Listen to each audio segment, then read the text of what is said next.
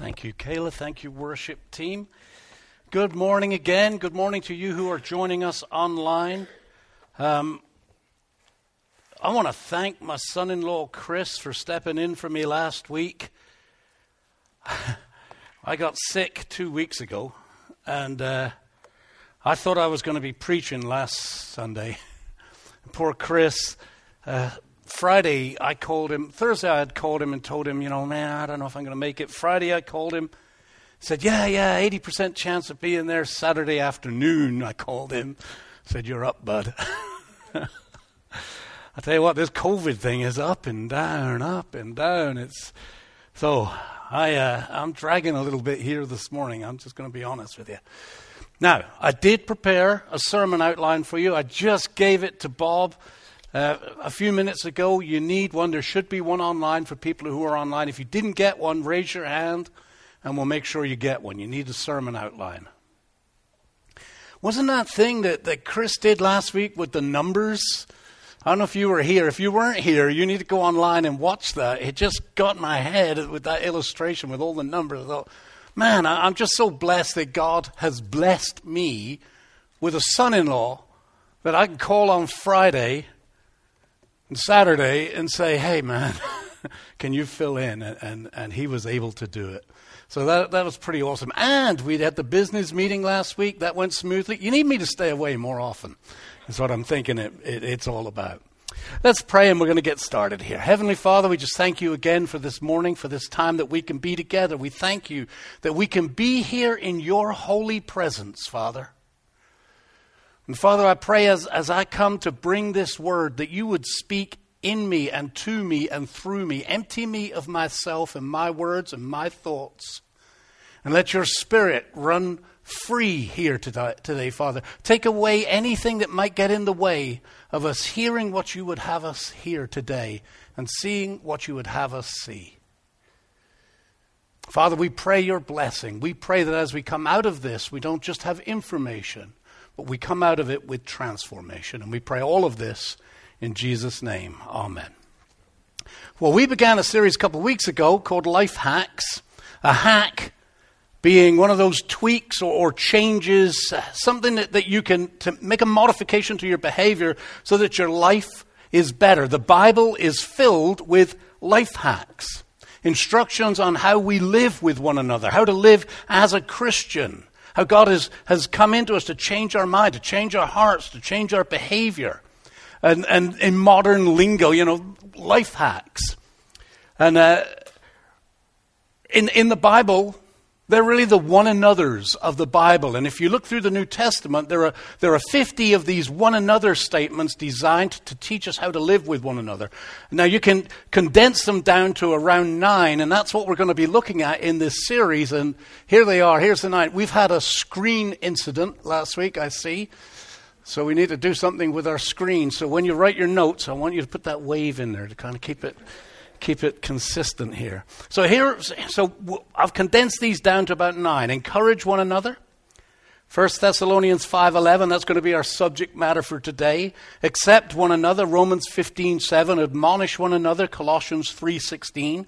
Value one another, Philippians 2:4. Serve one another, Galatians 5:13.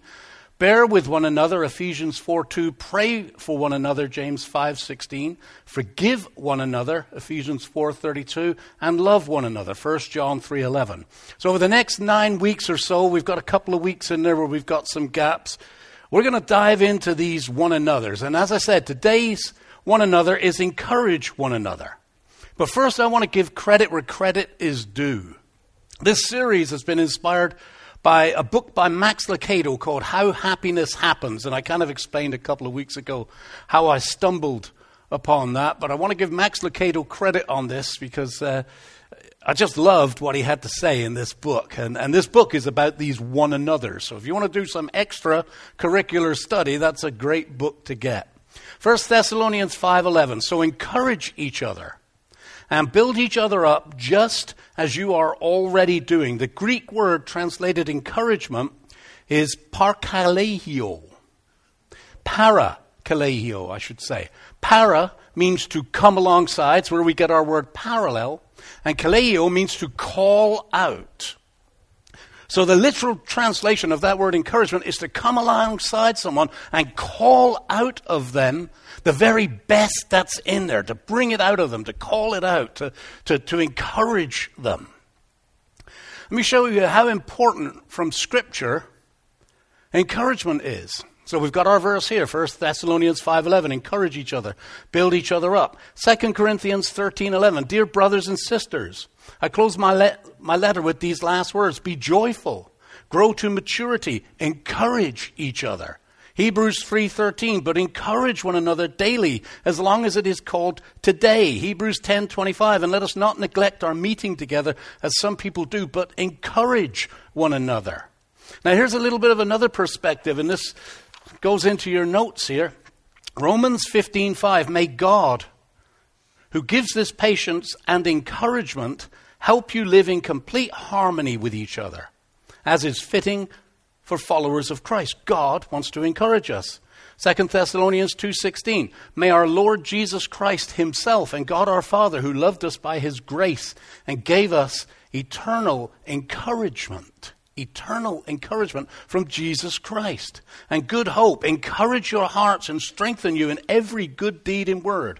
The Holy Spirit, when Jesus was explaining to his disciples in what we look at now, John 16, I believe it is, John 14, he's telling them, I'm leaving you, but I'm going to leave you with someone. It's better for you that I go, because I'm going to leave you with the Holy Spirit. And when you look at the word that is translated from the Greek for Holy Spirit, it's the same word as this encourager, not Holy Spirit, for the word counselor. John 14:16 says, I will ask the Father, and he will give you another advocate, another counselor, who will never leave you. And that Greek word is parakletos. It means the Holy Spirit is described as the one who comes alongside you to call out the best in you. So the Holy Spirit is to encourage us. Romans 15:4 says, such things were written in the Scriptures long ago to teach us. And the Scriptures give us hope and encouragement.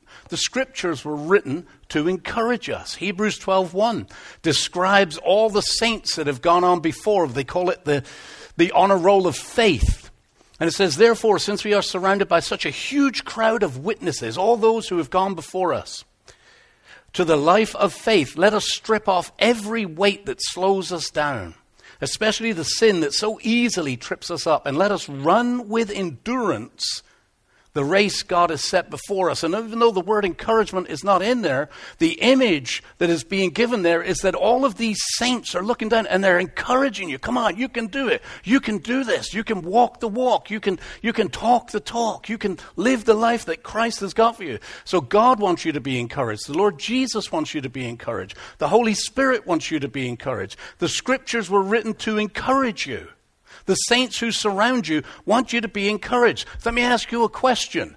Do you think heaven is serious about encouragement? I think so too. I think it's there, isn't it? Now, one of the greatest stories of encouragement in the Bible, most of you are familiar with it. It's a passage of Scripture, and I'm going to give you a little bit of extra context today. It's found in Matthew chapter 16. And it's where Jesus asks the disciples, who do you say I am? So we all know this passage of Scripture, but I'm going to bring something, I hope, to you this morning that will kind of open it up just a little bit more. So if you've got your Bibles, turn to Matthew chapter 16. It should be up on the screen there. It says, when Jesus came to the region of Caesarea Philippi, he asked his disciples, who do people say that the Son of Man is? Well, they replied, some say John the Baptist. Some say Elijah, others say Jeremiah or one of the other prophets. Then he asked them, but who do you say I am? Simon Peter answered, you are the Messiah, the Son of the living God. Now, most of us know that passage of Scripture, but the context that I want to give you here is the location. Caesarea Philippi.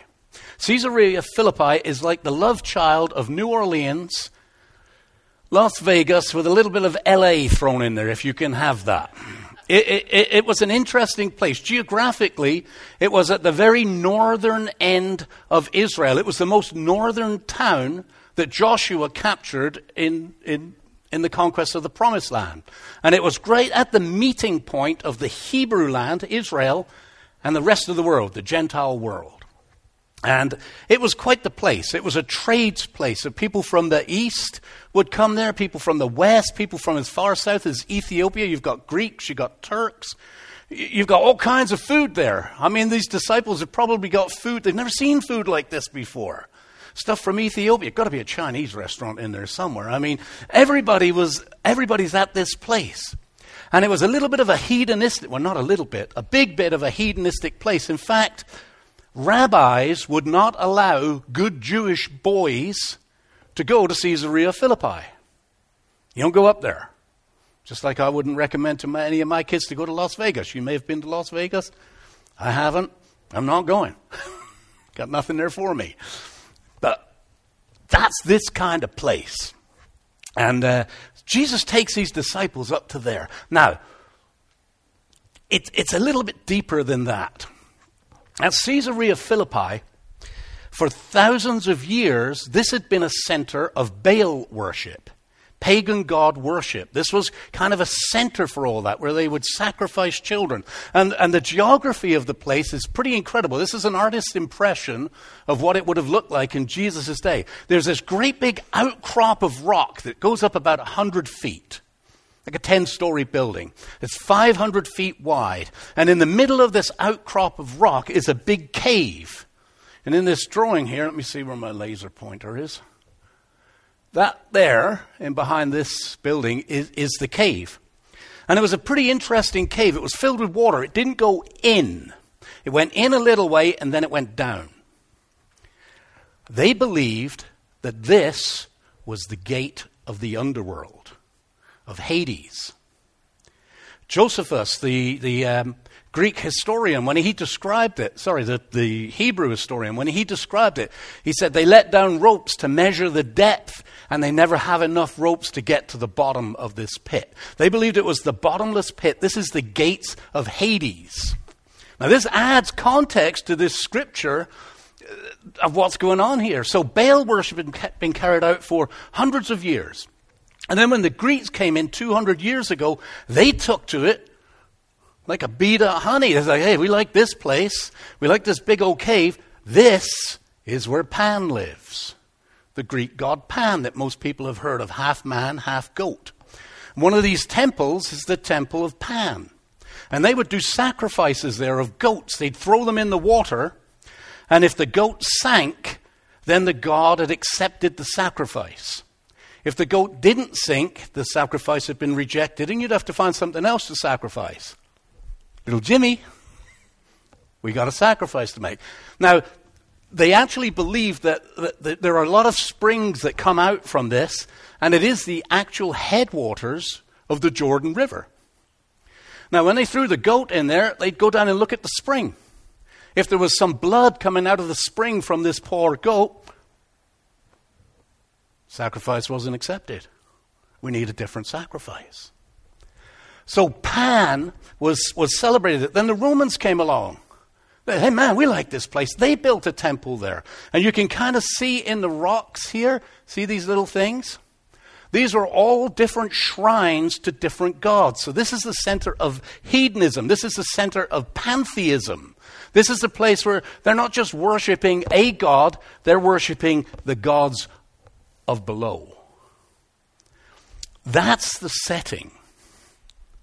So Jesus has taken his boys up to Caesarea Philippi, and they're sitting there. These guys are going to be completely intimidated. They're boys from the little fishing town of Capernaum. They haven't been anywhere in their lives.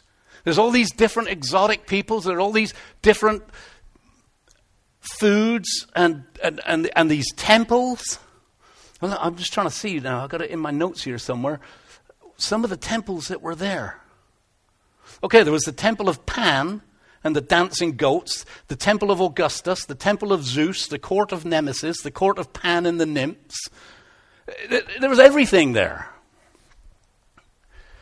So Jesus has got his disciples, and I imagine they're just like, have you ever been somewhere and you could just tell it's dark?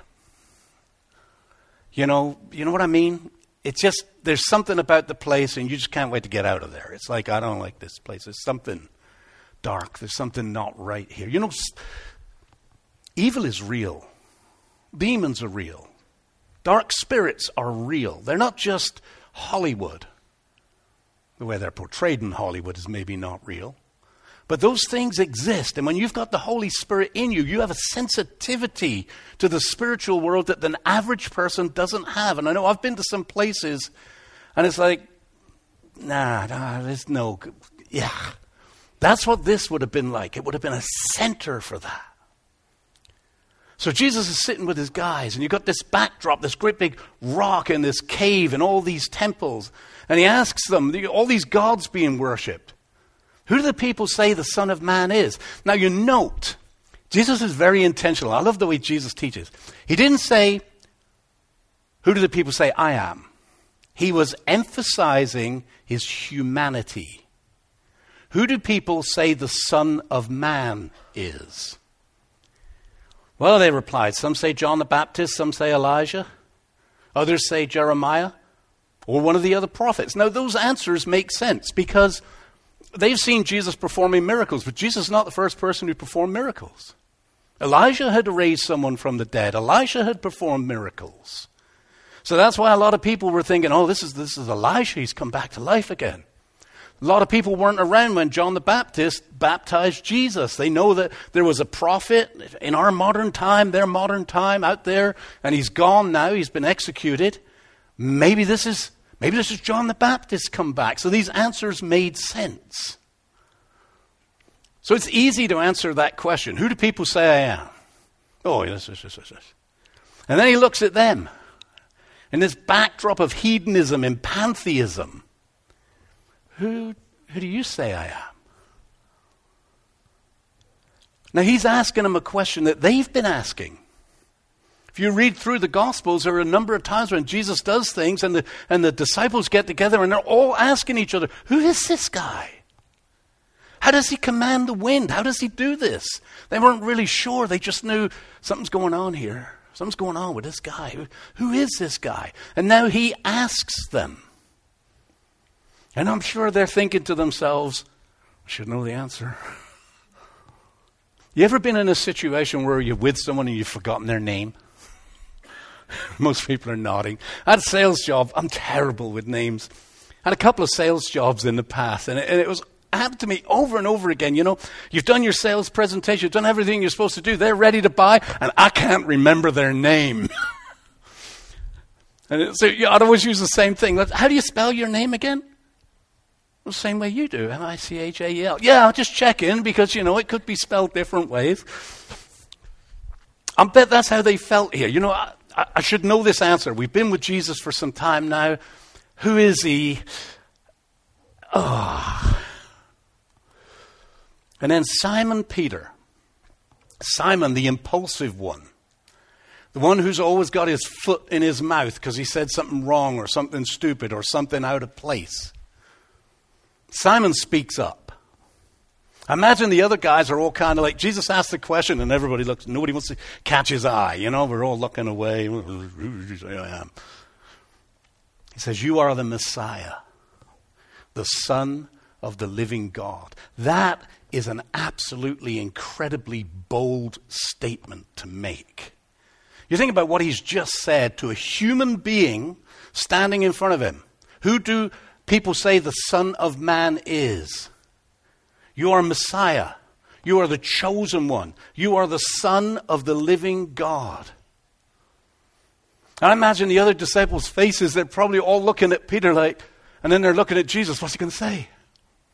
Did he get it right? Because I was kind of thinking that, but I didn't want to say it. And fortunately, Peter said it. And they're looking at this guy, Jesus. He's a penniless wanderer from Nazareth, the builder's boy. Son of God. Jesus replied, you are blessed, Simon, son of John, because my Father in heaven has revealed this to you. You did not learn this from any human being. Way to go, Peter. Fist bump, Peter. High five, Peter. Chest bump here, Peter. Way to go, man. He spoke up. I love what Kayla said just now. Because you ever have that prompting, from the Holy Spirit that you're supposed to speak up or you're supposed to do something or you're supposed to say something and you don't? And then you feel kind of like, you talked about, I need to say this, but I think that's what the other guys are thinking. Peter said it.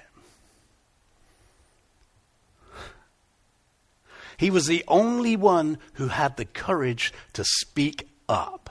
And I mean, that's quite a thing to say. You are the Messiah. You are the Son of the living God. And now Jesus builds him up. This is the encouragement. Now I say to you that you are Peter, which means rock. You're not Peter you're not Simon anymore. You're Rocky. You're the rock, man. They're standing in front of this great big monolithic rock with all of these effigies and all of these temples to other gods. That's not the rock. You're the rock, Peter. And guess what? The gates of hell, they will not stand against you. They will not stand against my church. And upon this rock, I will build my church. How do you think Peter felt?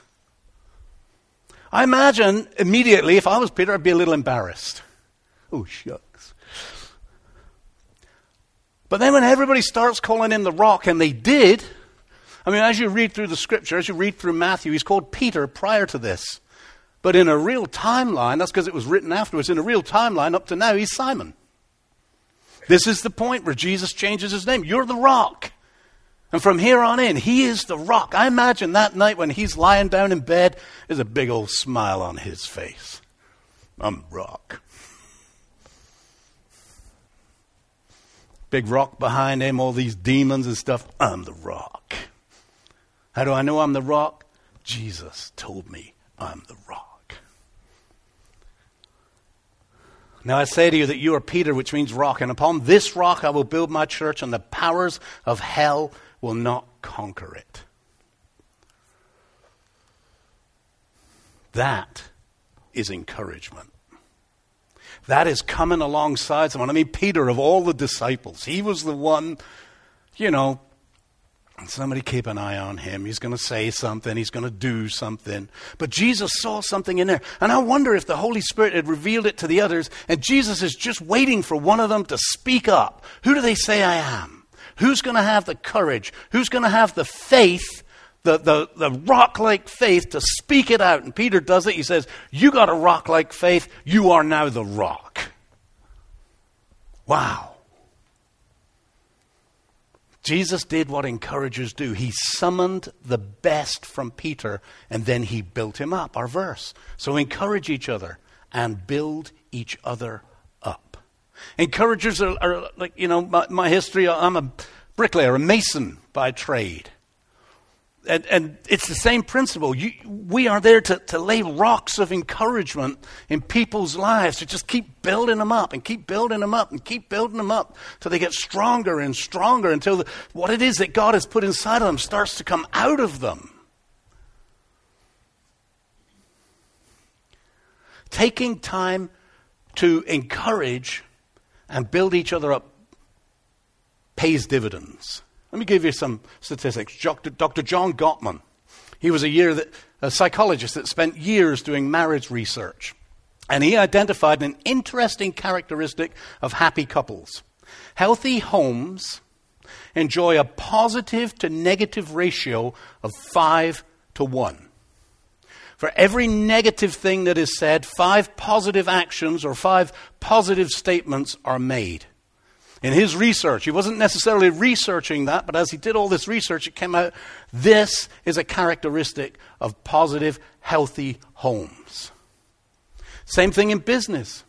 They did research into business. They found it 6-1, that the best performing teams have a ratio of 6 positive things to 1 negative. Conversely, the worst performing teams have a reverse 4 negative for every 1 positive. I used to be able to add up before I got brain fog. I'm sure that's 1. I saw a great quote on this, and I think I put it in your notes. Yes. People have a way of becoming what you encourage them to be, not what you nag them to be. Now, there's a life hack for you right there. Teenagers. Anybody. spouses, that miserable parent. There's a life hack right out of the Bible. And here's the thing. And you'll see this consistent through this series. There are two doors in life. Let me go down this road for a minute. I don't have a watch. There are two doors in life. And thank you for pointing the clock out. Two doors in life. One says you get, one says you give. And we've been taught by the world that if you want happiness, if you want fulfillment, if you want satisfaction, you go through the door that says you get. If you get stuff, if you get promoted, if you get a bigger house, if you get the prettiest wife, if you get the best car, if you get a boat, if you get, you will have satisfaction, you will have happiness, you will have joy in your life.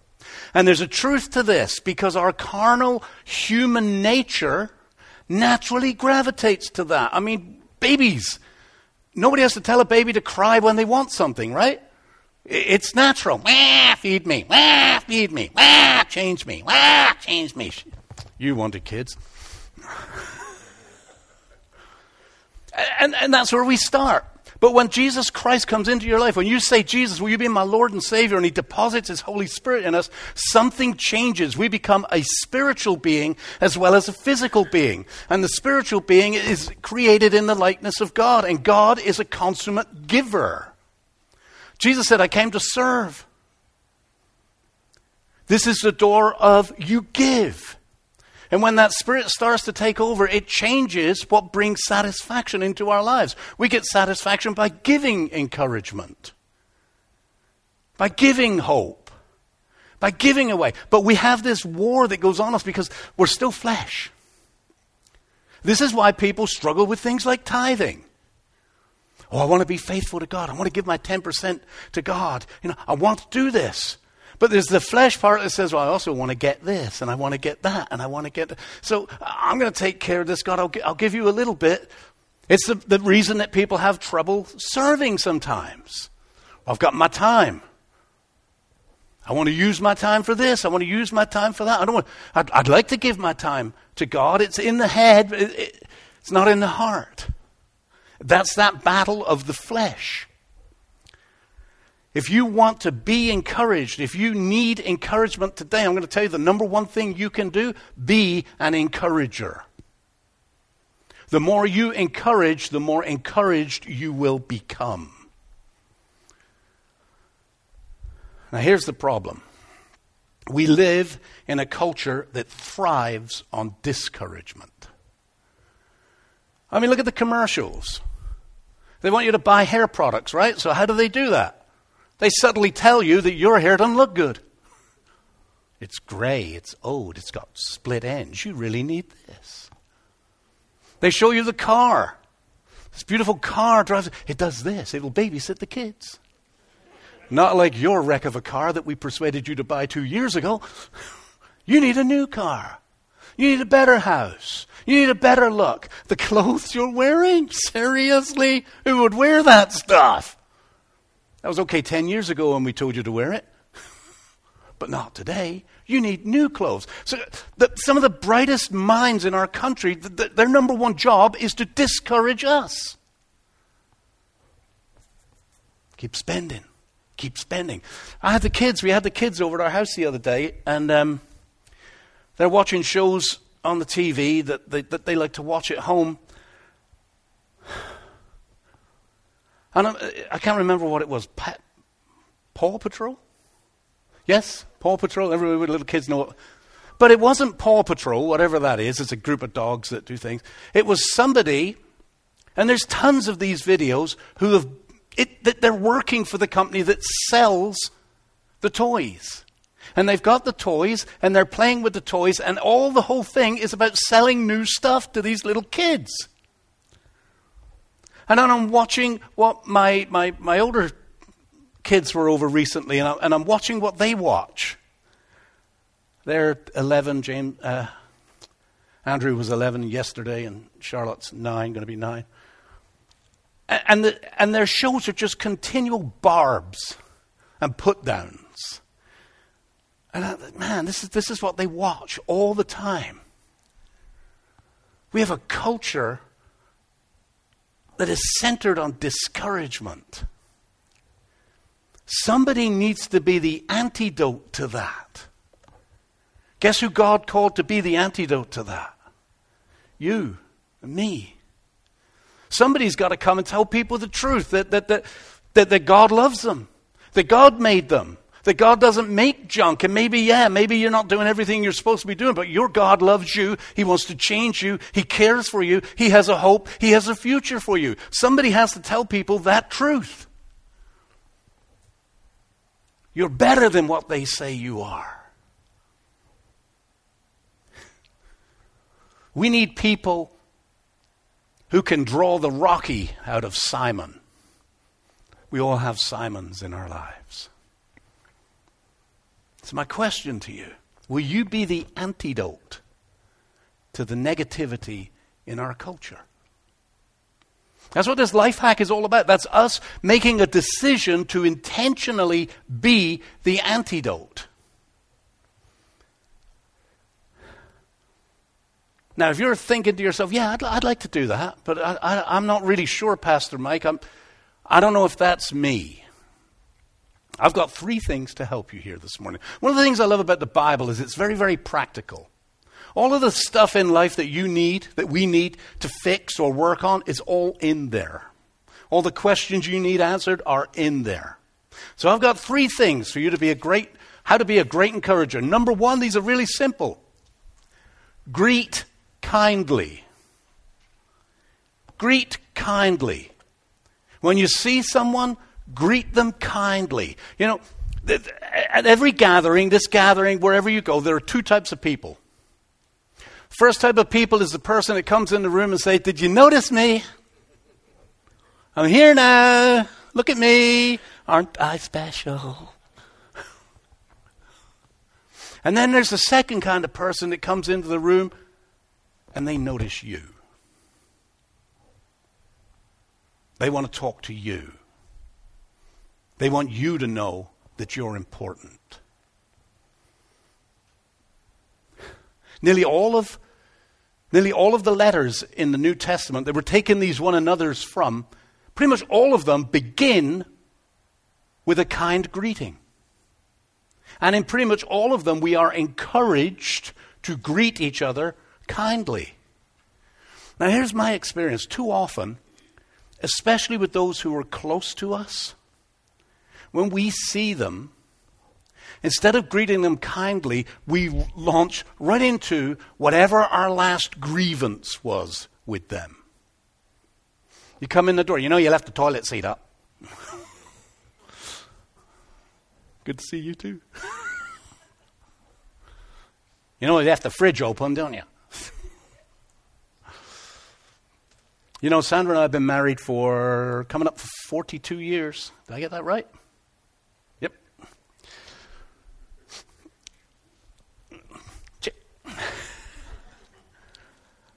There's still no one else I would rather spend my time with. If I have to spend my time with someone, my wife is number 1 on the list. I want to spend time with my wife. That's who I want to be with. And we're happy and we're still in love with each other. And I can tell you, whenever I come in the door, my wife always greets me with a positive greeting. Oh, hi, how you doing? What's going on? How was your day? Always greets me with a positive greeting. It makes a difference. It's a little thing. You think about your kids, they come home from school and you've already had a conversation with a teacher or somebody. You know they didn't do their homework. They walk in the door, you didn't do your homework. And you launch right in on them. I mean, anyone ever done that? Oh, yeah. We have a kid right there pointing at his mother.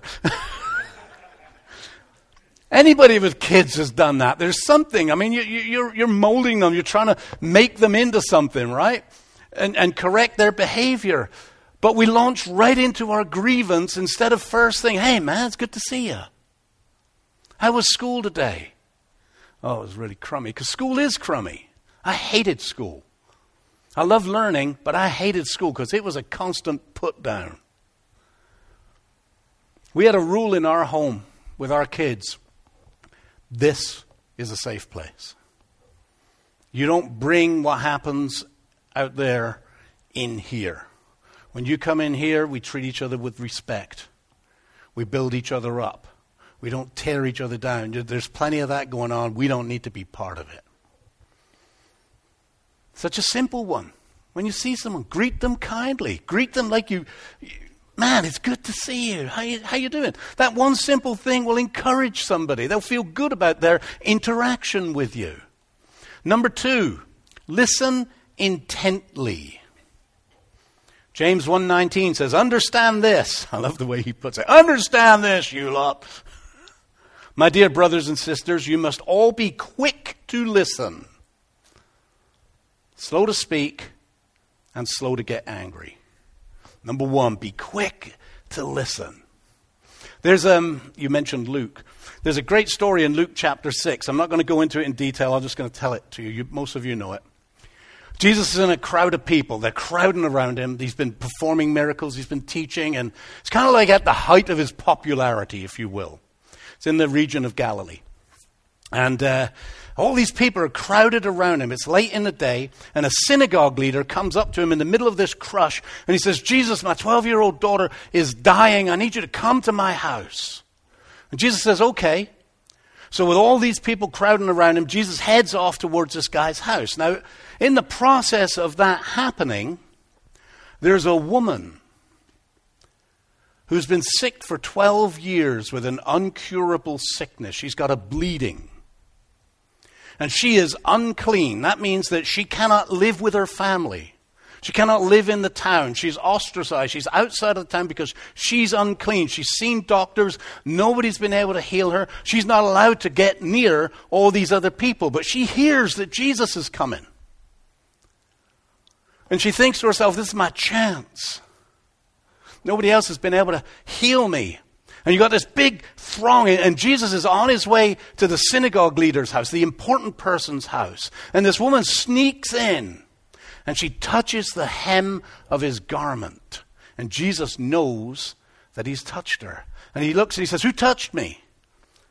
You know what I mean? There's a touch and there's a touch, right? The disciples said, there's people all around you, Jesus. What do you mean? Who touched you? Everybody's touching you. He says, no, somebody touched me. And he stops. And there she is. And he gives her his attention.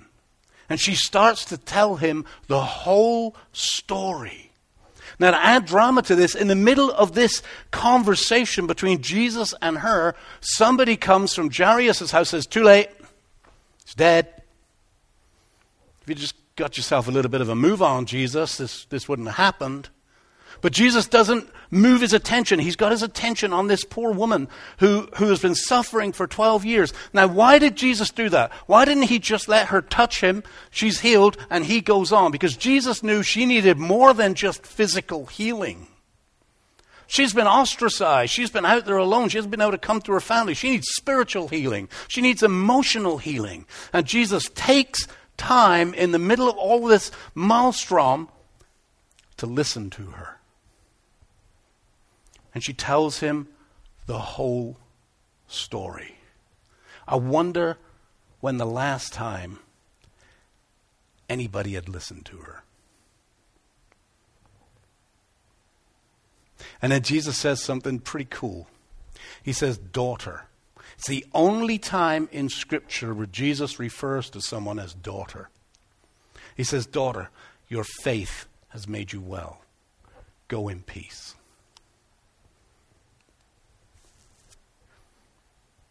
Let me tell you something. When you listen intently to someone, when you shut off the TV, when you close the laptop, when you put down the phone. I was at a restaurant the other day and I was just watching. The people are sitting at a table with somebody else and they're all staring at their phone. When you put down the phone and you look at them in the eye, you give them a precious, precious gift. You give them your attention. I'm listening to you. You matter to me more than the phone. You matter to me more than the TV. You matter to me more than the laptop. You matter to me more than any of these other things that are going on. I am listening to you. That is a precious, precious gift. And it's not one that we see these days very often. I know my wife is sitting, she's thinking, really?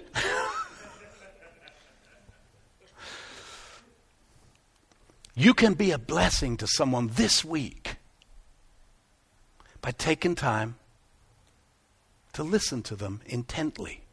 Number 3, I better get a move on here. Praise specifically.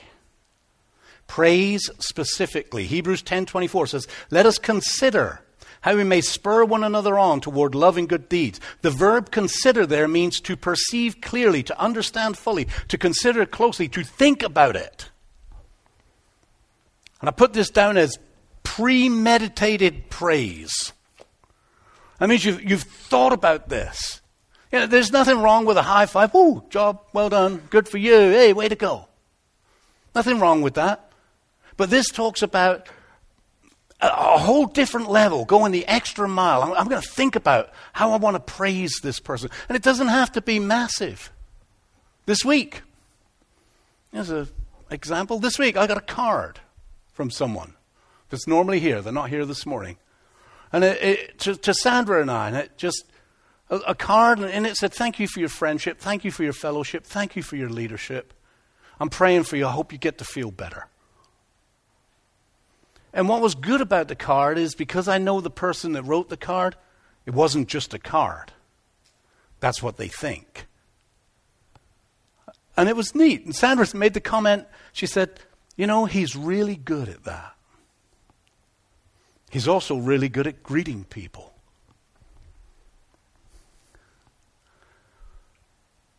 Praise specifically. Do it intentionally and thoughtfully. Think about it. So, try this.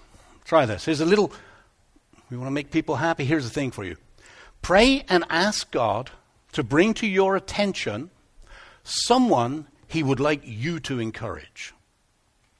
And when that name comes to you, sit back and think about that person and think about everything about them that is praiseworthy. And then call them. And start your conversation with, hey, do you mind if I take 2 minutes of your time just to tell you how good you are? And then tell them. How do you think they're going to feel? Wow. Thank you. How are you going to feel? Wow, I feel good about that. I'm encouraged that I encouraged somebody. Practice specific praise. All right, 12:03. Let me close with this. Greet kindly. Listen intently. Praise specifically. Now, 2 weeks ago, good. 2 weeks ago, I offered you up a challenge. If you weren't here, I'm going to offer it up again today. The 100 Happy People Challenge. Here's a challenge. Make 100 people happy in 40 days. It's like, ooh, that's a lot. 100 people happy in 40 days. But I'm putting a little twist on this. I'm not just talking about, hey, good to see you. I'm talking about go the extra mile. Make 100 people happy in such a way that later on in the day when they're at home, they think back to their encounter with you and it puts a smile on their face.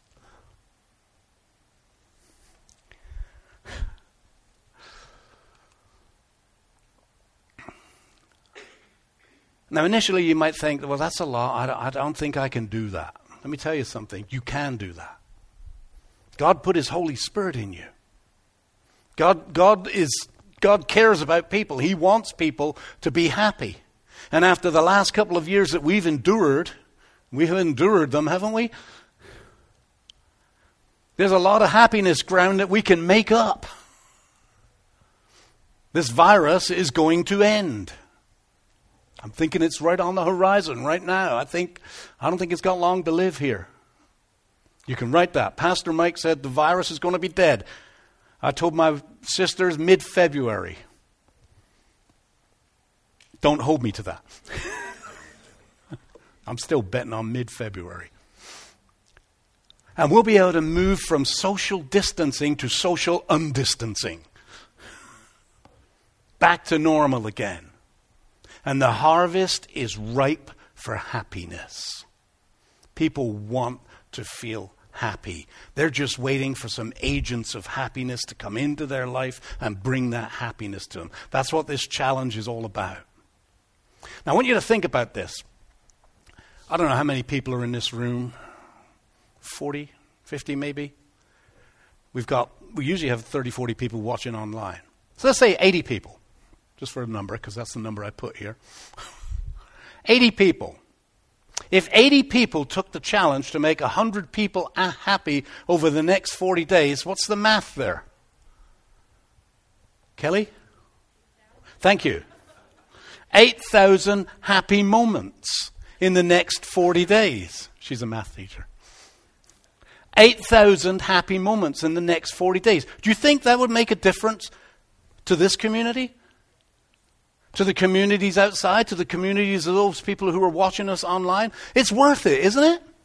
8,000 happy moments. And here's the thing with happiness. It's contagious. You make someone smile, you smile. And then they go and make someone smile. Greet them. Listen to them. Praise them.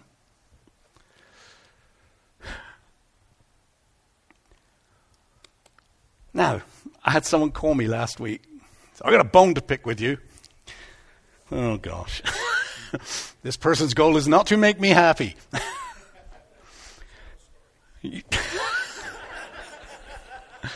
He said, how am I supposed to make 100 people happy? I don't know 100 people. You know, I go to Lakeway, I work from home, and I don't have that many people come into my life. How am I supposed, I want to do this, but how am I supposed to do this, Pastor Mike? I said, shut up and grow up. No, that's not what I said. I said, that's why it's a challenge. Maybe you should have 100 people in your life. Maybe you should get out of your little local circle of people that you know. But I also said, don't let the challenge stop you from taking the challenge. It's not about checking off the box. Oh man, I got my 100. It's about 100 happy moments. Well, what if you get to the end of 40 days and you only did 56? There's 56 happy people. You got another 40 days. Now you got 56 experience. You've got this series that's going to help you. Start over. You got another 40 days. Think of another 100 people. And okay, I don't know 100 people. Do you know 20? Make them happy 5 times each. You know 10? Make them happy 10 times each. Start in your home. Start with the people that are closest to you and work your way out. And at the end of 40 days, like I said last time, do you know what there'll be? 101 happy people. Because you'll be the happiest of the lot. The challenge starts tomorrow. I'm going to give you another night to think about this and pray on this, all right? But I put it right in there. Take the 100-day challenge. Journal it. Tell it. Live it. I'm in. You don't have to give this to anyone. This is for you. I'm in. You sign your name there. I am going to intentionally seek to make people happy. It's quite the challenge. I kind of started. Then I got sick. And I shared with you last time, my experience already is this. It's not as easy as it sounds. If you think it's hard, it's probably harder. We'll talk later. Next week, sermon illustration. It's harder than you think, and it's way more rewarding than you imagine it will be. I challenge you. Take the 100 happy people challenge. Amen? Oh, that was good. That was a pretty positive amen. Amen online? Tell me how many amens come in, Sandra. Oh, you don't have internet right now. Are they online? Are they watching us? They'll see the recording later. All right, that's enough from me. Let's pray. Heavenly Father, we just thank you. You are a God who cares for us, who loves us, Father, your word tells us that you want to encourage us. Your Son wants to encourage us. The Holy Spirit wants to encourage us. Your word is written to encourage us. The saints want to encourage us. And you want us to be encouragers. Father, you are serious about this. You mean it. So I pray for each and every one that's here, for those that will see this online. Father, touch our hearts. Do to us what you did to Peter. Come alongside of us and call out the very best in us so that we can come along people and call out the very best. Father, I know that each and every person in this room wants to make people happy. They want to be encouragers. But we battle with the flesh. We battle with discouragement. Father, give us a sense, give us eyes to keep our eyes fixed upon you and to march forward in this challenge. Show us whose lives we can bring some happiness and some encouragement to. And Father, I pray for each one that is here now that you would lighten their load. Your word said, my burden is light, my yoke is light. Take away our loads, Father, so that we can be the people you've called us to be and do the things that you've called us to do. And we pray all of this in Jesus' name. And everyone said, Amen. Mr. Hector Leal is going to come up with the announcements now. Turn it back on. Awesome. Just a few announcements. First of all, if you're new to Lakeway, first time watching, God could have had you doing something completely different, could have stayed at home, but there's a reason why you're here, and we're glad to have you. A couple announcements to share. First of all,